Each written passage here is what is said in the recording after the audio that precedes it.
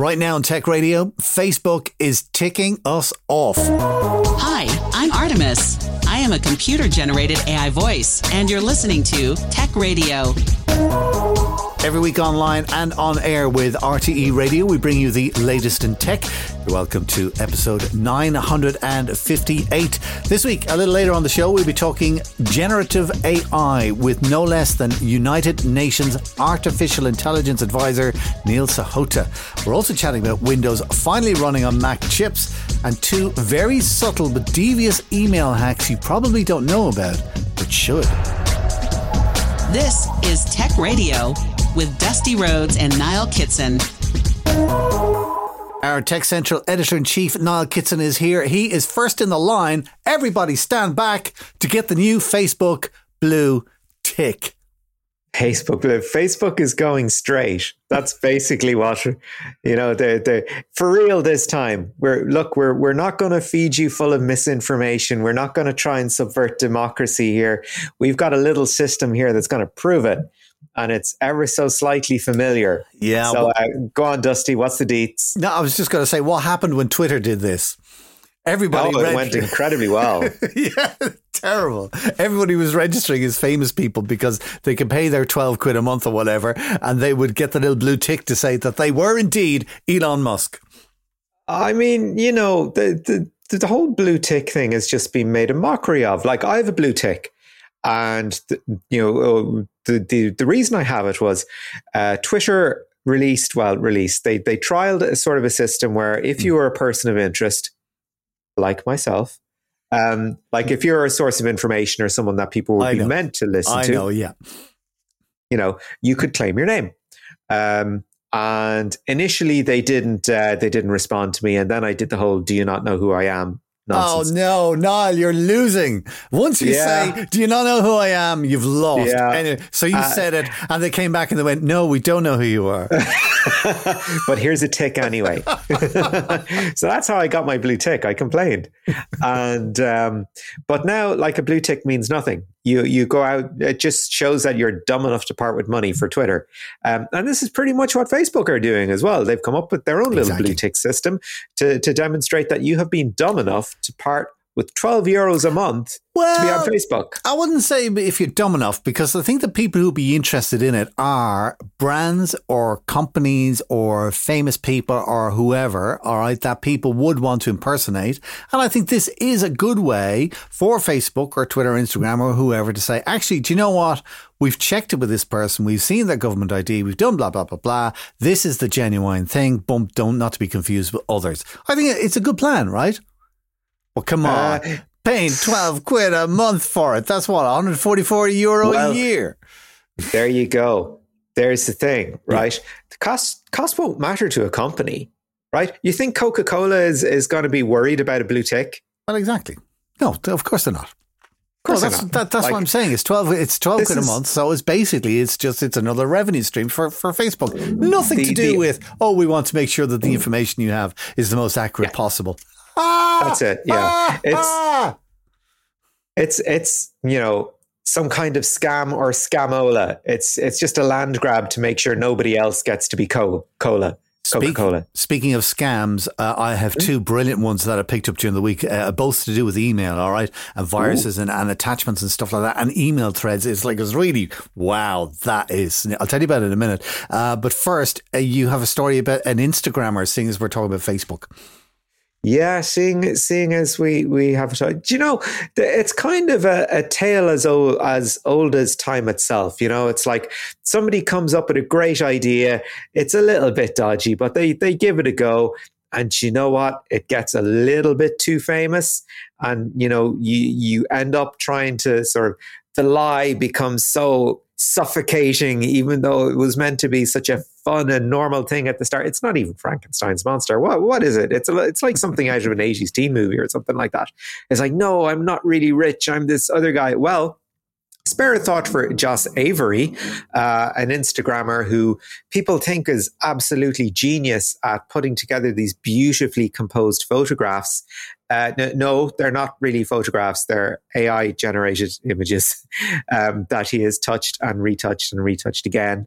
in Photoshop. So he has roughly 26,000 followers, a growing fan base, as it will. And in fairness, these pictures are absolutely stunning. And he puts little stories to go with them as well, just to really, add pathos. And, if you bought into it from the beginning that this is going to be an AI thing, that's fine. And you would be like, that's really good. That's, very convincing. It's got a little thing to do with it. I appreciate the effort. I appreciate the craft. This is nice. And maybe in the future, this will be the thing. People will generate images and they'll have a little story to go with them. And it'll be, it'll be a little art form unto itself. And I'm down with that. However, people have been looking at these pictures and going, look how talented he is. What were you taking? What were you using to take these pictures with? And eventually he came out and he said, "Oh yeah, I'm using this kind of camera and this kind of lens." He's been using a service called Midjourney, which we've talked about before. Yeah. It's kind of like DALL-E. It's you put in a voice prompt and it gives you back a picture, but not telling anybody. Not telling anybody. Yeah. So it's a subscription service. I want blah. It gives you back picture, and he's been taking those pictures and refining them in Photoshop and layering and doing all this stuff. In fairness, the pictures are great. If I knew what they were, logging on, I'd be really happy. Right now, he's like, "Oh God, I've created this monster. People are going to kill me over this." I had a really strange job today, and I'll tell you, all right, because we're mates, but I would never publicly admit this. It's certainly not for the people that I was working for. Anyway, all right, I was doing some work and I ended up coming across something that I needed, but it was in a foreign language. And I hadn't a clue, all right? Mm-hmm. So I was giggling to myself because the way I got around it was I used a website called Textize to I copied the URL of this page, which is full of ads and pictures and text and I put it into Textize in the foreign language, right? Textize just gave me back the text. All right, got rid of all the ads, got rid of all the pictures and So I got all this foreign text, and then I went to Google Translate. Then I put it in and I translated it into English. Okay. Then I went to ChatGPT. I put it to ChatGPT and I said, summarize this article in 300 words, and boom, boom, boom. There you go. Done. Wow. Done. I saw a demonstration today also in similar territory. I saw a guy ask ChatGPT to write an essay on subject X. Actually, no, it was describe how this works, right? And it gave him a description. And then he said, describe how it works to a 5-year-old. And it gave a summary in simple language. Yeah, it's great. It's great. Now, on the other side of it, right, I had another thing. It was a sales company I was dealing with. And I went onto their chatbot to ask a question about, do you have blah, blah, blah. I knew it was a chatbot. And I went, yeah, sure, blah, blah, blah. If you just give me your email address so that we know that we have that you're talking to the right whatever. It was just some made-uppy thing. And I went, I'm not giving my email to this thing because it's a sales company. And I know from hard experience that when you give your email to these people, they put it in a database, which gets sold. And then 2 weeks later, you're getting all kinds of emails from all kinds of strange people. So I went, very simply, I'm not giving you my email. Could you just tell me blah, blah, blah, blah, blah. And it came back with, I don't understand. Of course it did. Of course it did. Just give me your email address and I'll be able to. And I went, I'm not giving you my... and it literally descended into, you're a stupid bot. A human would have... Because hopefully somebody will pick it up somewhere along the line and get a giggle out of it. But however. So AI, we're going to be talking more about AI in a few minutes' time with our interview this week. Good news this week and bad news this week. Okay. Windows is finally available on Mac. M1, M2, whatever it is you want. Yay! In a kosher version. Oh, yes. And it's all official. Hacking, it's all official. Yes. Anyone who is familiar with Parallels, which is a piece of software that allows you to run Windows on a Mac.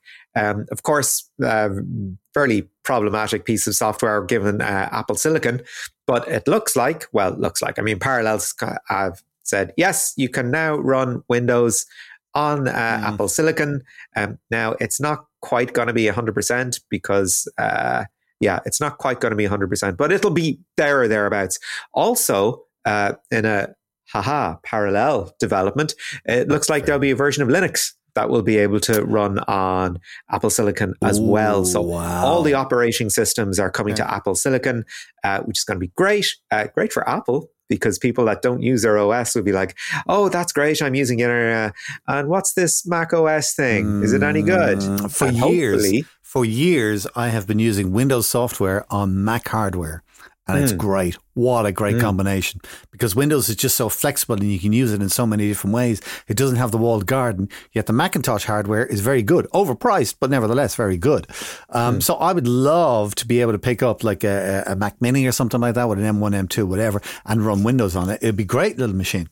But running it on Parallels, Yeah, well, you know, I mean, we had Boot Camp, which is, of course, no longer with us, hasn't been for quite a while, and that was always super useful. And it was, you know, Apple just going, yes, we know you do this. We'll just hide it away in the utilities section, so you won't notice it. And that was pretty good. But to have Parallels be able to come out and go, yes, it's pretty much, you know, this is official support. This is good. Can't say I'm looking forward to it because I don't own a Mac at the moment, but I think it's a really healthy development. It's actually going to help the PC market overall, which I think actually needs a boost given the way sales are going at the moment. But nobody wants. Sorry, I thought you were talking about specifically about desktop computers, which you're not. You include laptops and all that kind of. Yeah, you're right. Anyway, listen. Let's wrap up the news with two little things that I picked up. All right. Apparently, there is a new practice, or maybe it's been going on. It's new to me anyway, right? And it's called email thread hijacking. All right. Okay. And what the hackers do is they get access to an account. All right. So they're able to log in, blah, blah, blah. Instead of sending email as you, all right, they find out where you have an email thread going. And then they will jump in the middle of that thread as you, saying, oh yeah, lads, I've got the answer to that question. Just click the file attached. Boom. Yeah. So that's clever. That is clever. All right. And even cleverer is a thing called, it's a reverse text. All right. I saw this on YouTube and I was fascinated by it. Right. There's a Unicode character. Okay. That you put in the number for it. All right. And it changes our text, which is normally typed from left to right to left. So you're kind of typing backwards, if you want to put it that way, right? And what that does is it reverses any text that comes after it, okay? Now, this can be used to spoof a file's extension, all right? So what you would do is you would put in the reverse character, so you'd have file name, all right? And then you put in the reverse character, so everything that's coming after is reversed. And you type, I think, pdf.exe. All right, making an executable file. But of course, when you type it and when you send it to somebody, it's reversed. So it looks like the name of file name, exe.pdf. Right. Because everything is back to front.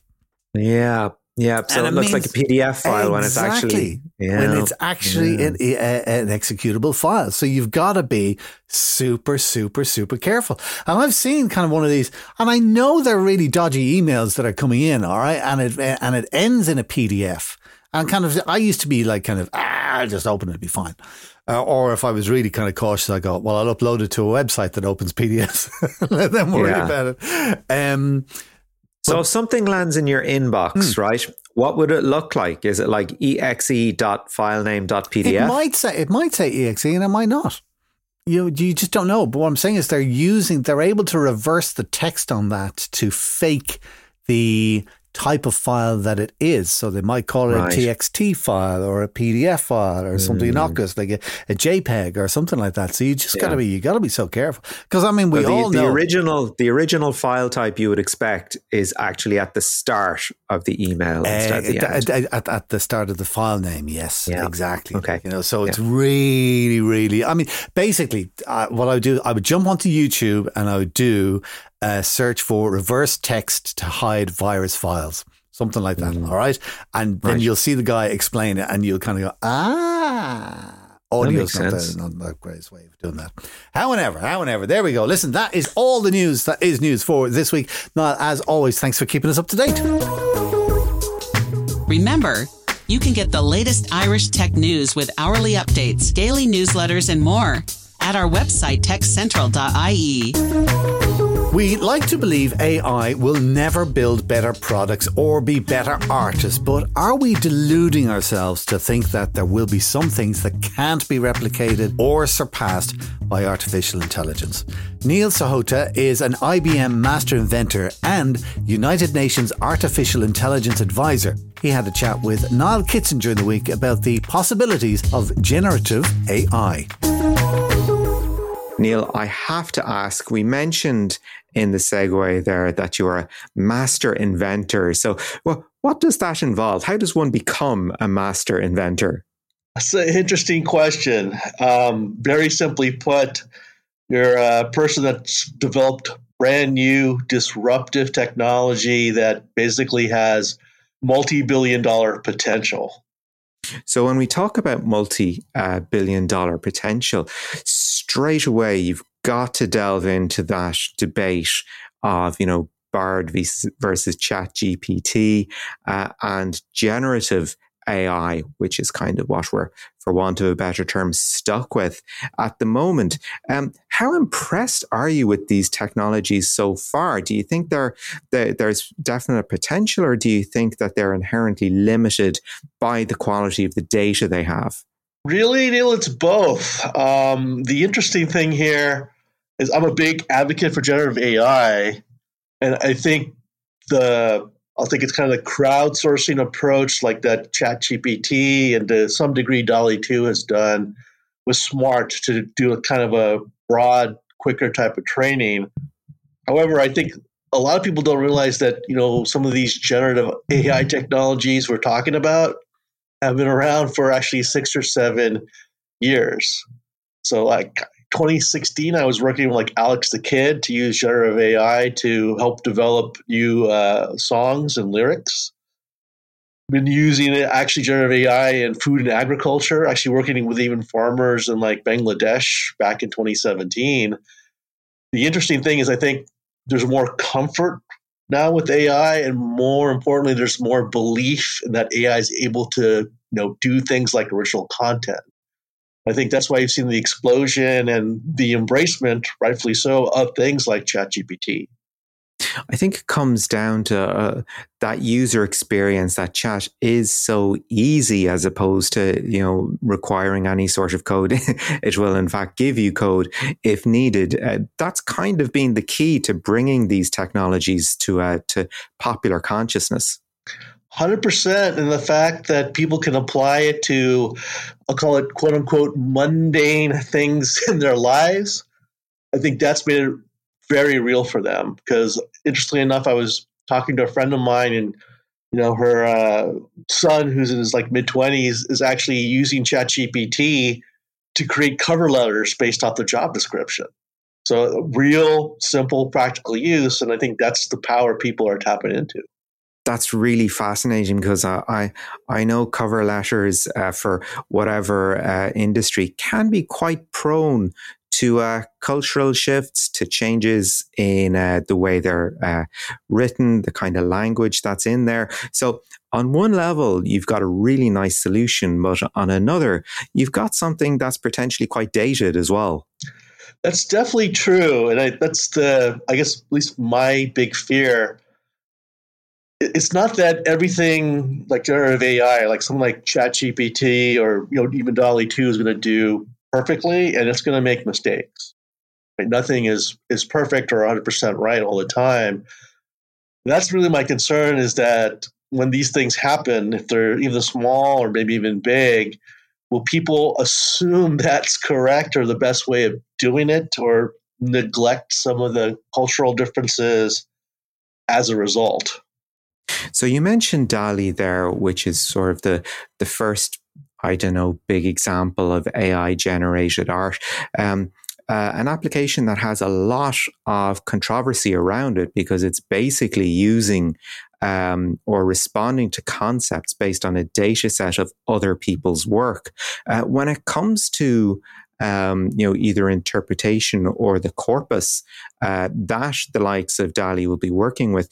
Do you think it should be something of an opt-in for artists that they think, well, yeah, I think this idea would work really well as a concept for something else. Let's do this. Let's make this available.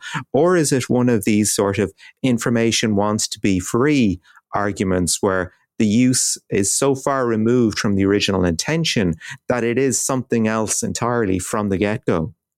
Well, Neil, you're hitting on actually an interesting point that gets hotly debated in my work with the United Nations and actually some of the government agencies. Because legally speaking, there's actually DALL-E 2 is actually protected to use that work because there's essentially a free to use license if it's for training purposes. So like if you go to a museum and you see one like kind of sketching and copying like a famous painting, that's actually perfectly acceptable.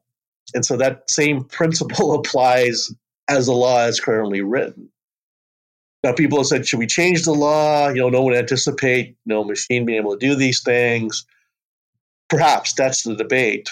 I, however, think we're going to see a shift that I totally get what the artists are saying, but I think you'll start seeing that kind of corpus, that data will become a differentiator as more of these tools start coming out.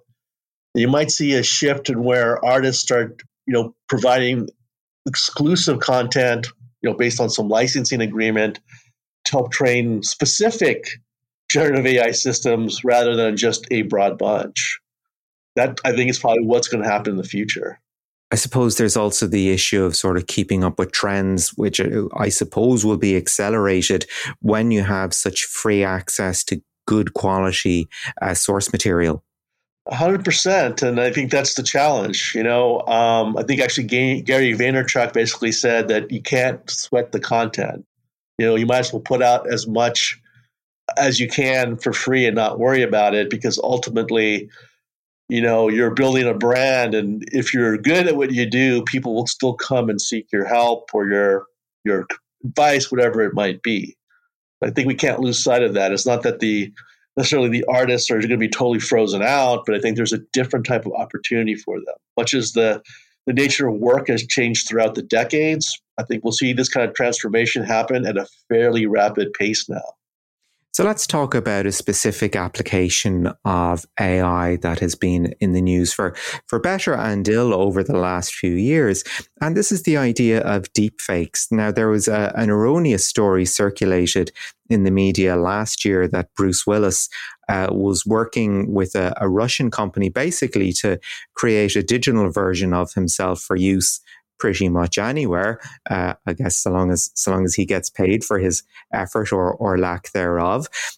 Do you see a point in the future where we will have such digital actors renting out their likeness for the duration of a project, especially if it's something they can't be present for in person?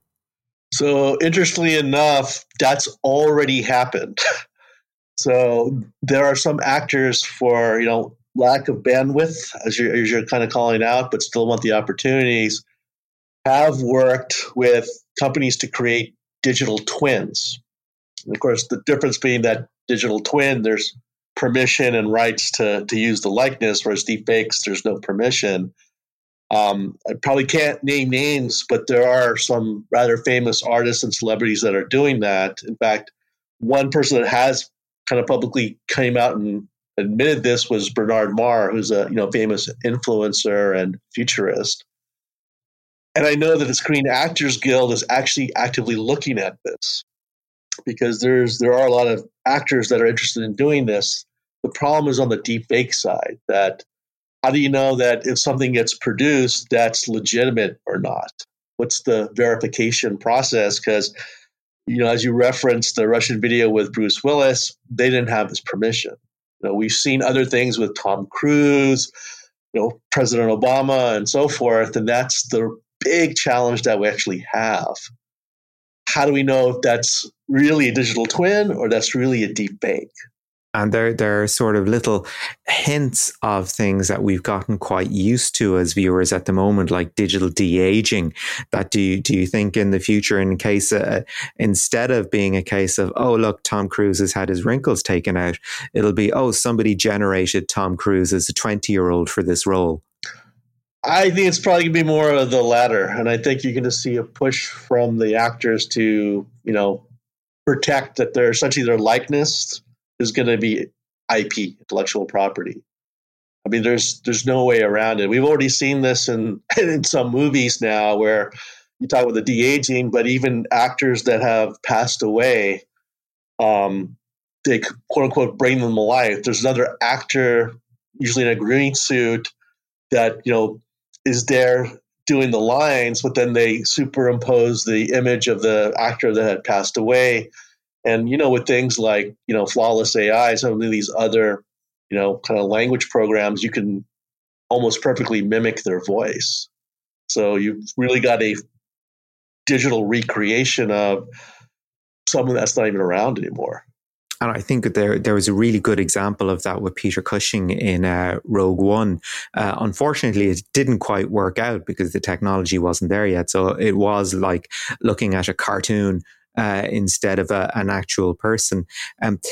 When it comes to reacting to digital fakes or deep fakes on film, do you think we're going to hit that sort of uncanny valley element where it will feel much more like watching animation than watching, people interacting with a digital actor? It's a good question. I really see the trend towards more realism. That's why I see a lot more research going on in honing the digital graphics part of it. If you look at like some of the VR modules that have come out today versus 6-7 years ago, they look a lot more refined. They look more realistic. There's still that kind of cartoonish quality to them. I think we don't quite have the computing power to do the rendification as much. But there was a movie that came out in the 1990s, and I can't think of what it was. I can't think of the name, unfortunately, off the top of my head. But the whole thing was basically, animated using like avatars. But it was incredibly realistic. If you looked at it, it was very difficult to distinguish that. Was that really like a digital art, or was that actually a person? And they were clever about it. They did things that, most of the people didn't have hair, like they had short hair, very, very short hair, or they wore hats or helmets because obviously hair has emotion to it.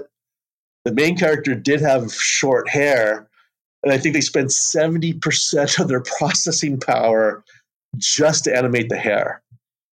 So obviously, computing power's come a long way since then, but I think that's really the big stumbling block, is that we don't have computing power, or at least cost effective enough yet, for that realism.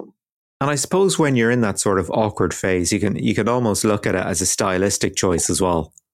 I think so too. I mean, at least for the moment, I think some people, there's a subconscious level of comfort knowing that you can distinguish what's real and not real.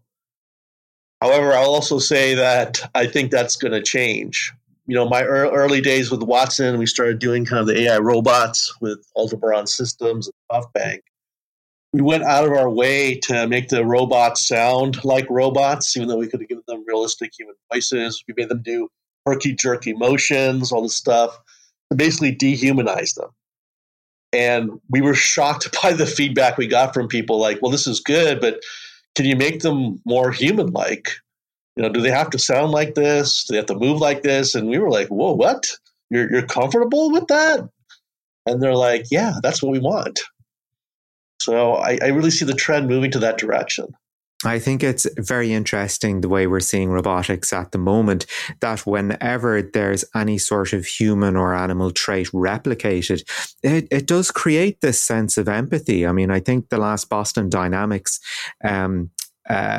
presentation I saw had them kicking this sort of robotic dog, and you do feel, sympathy. You do feel that there's an actual animal being abused here.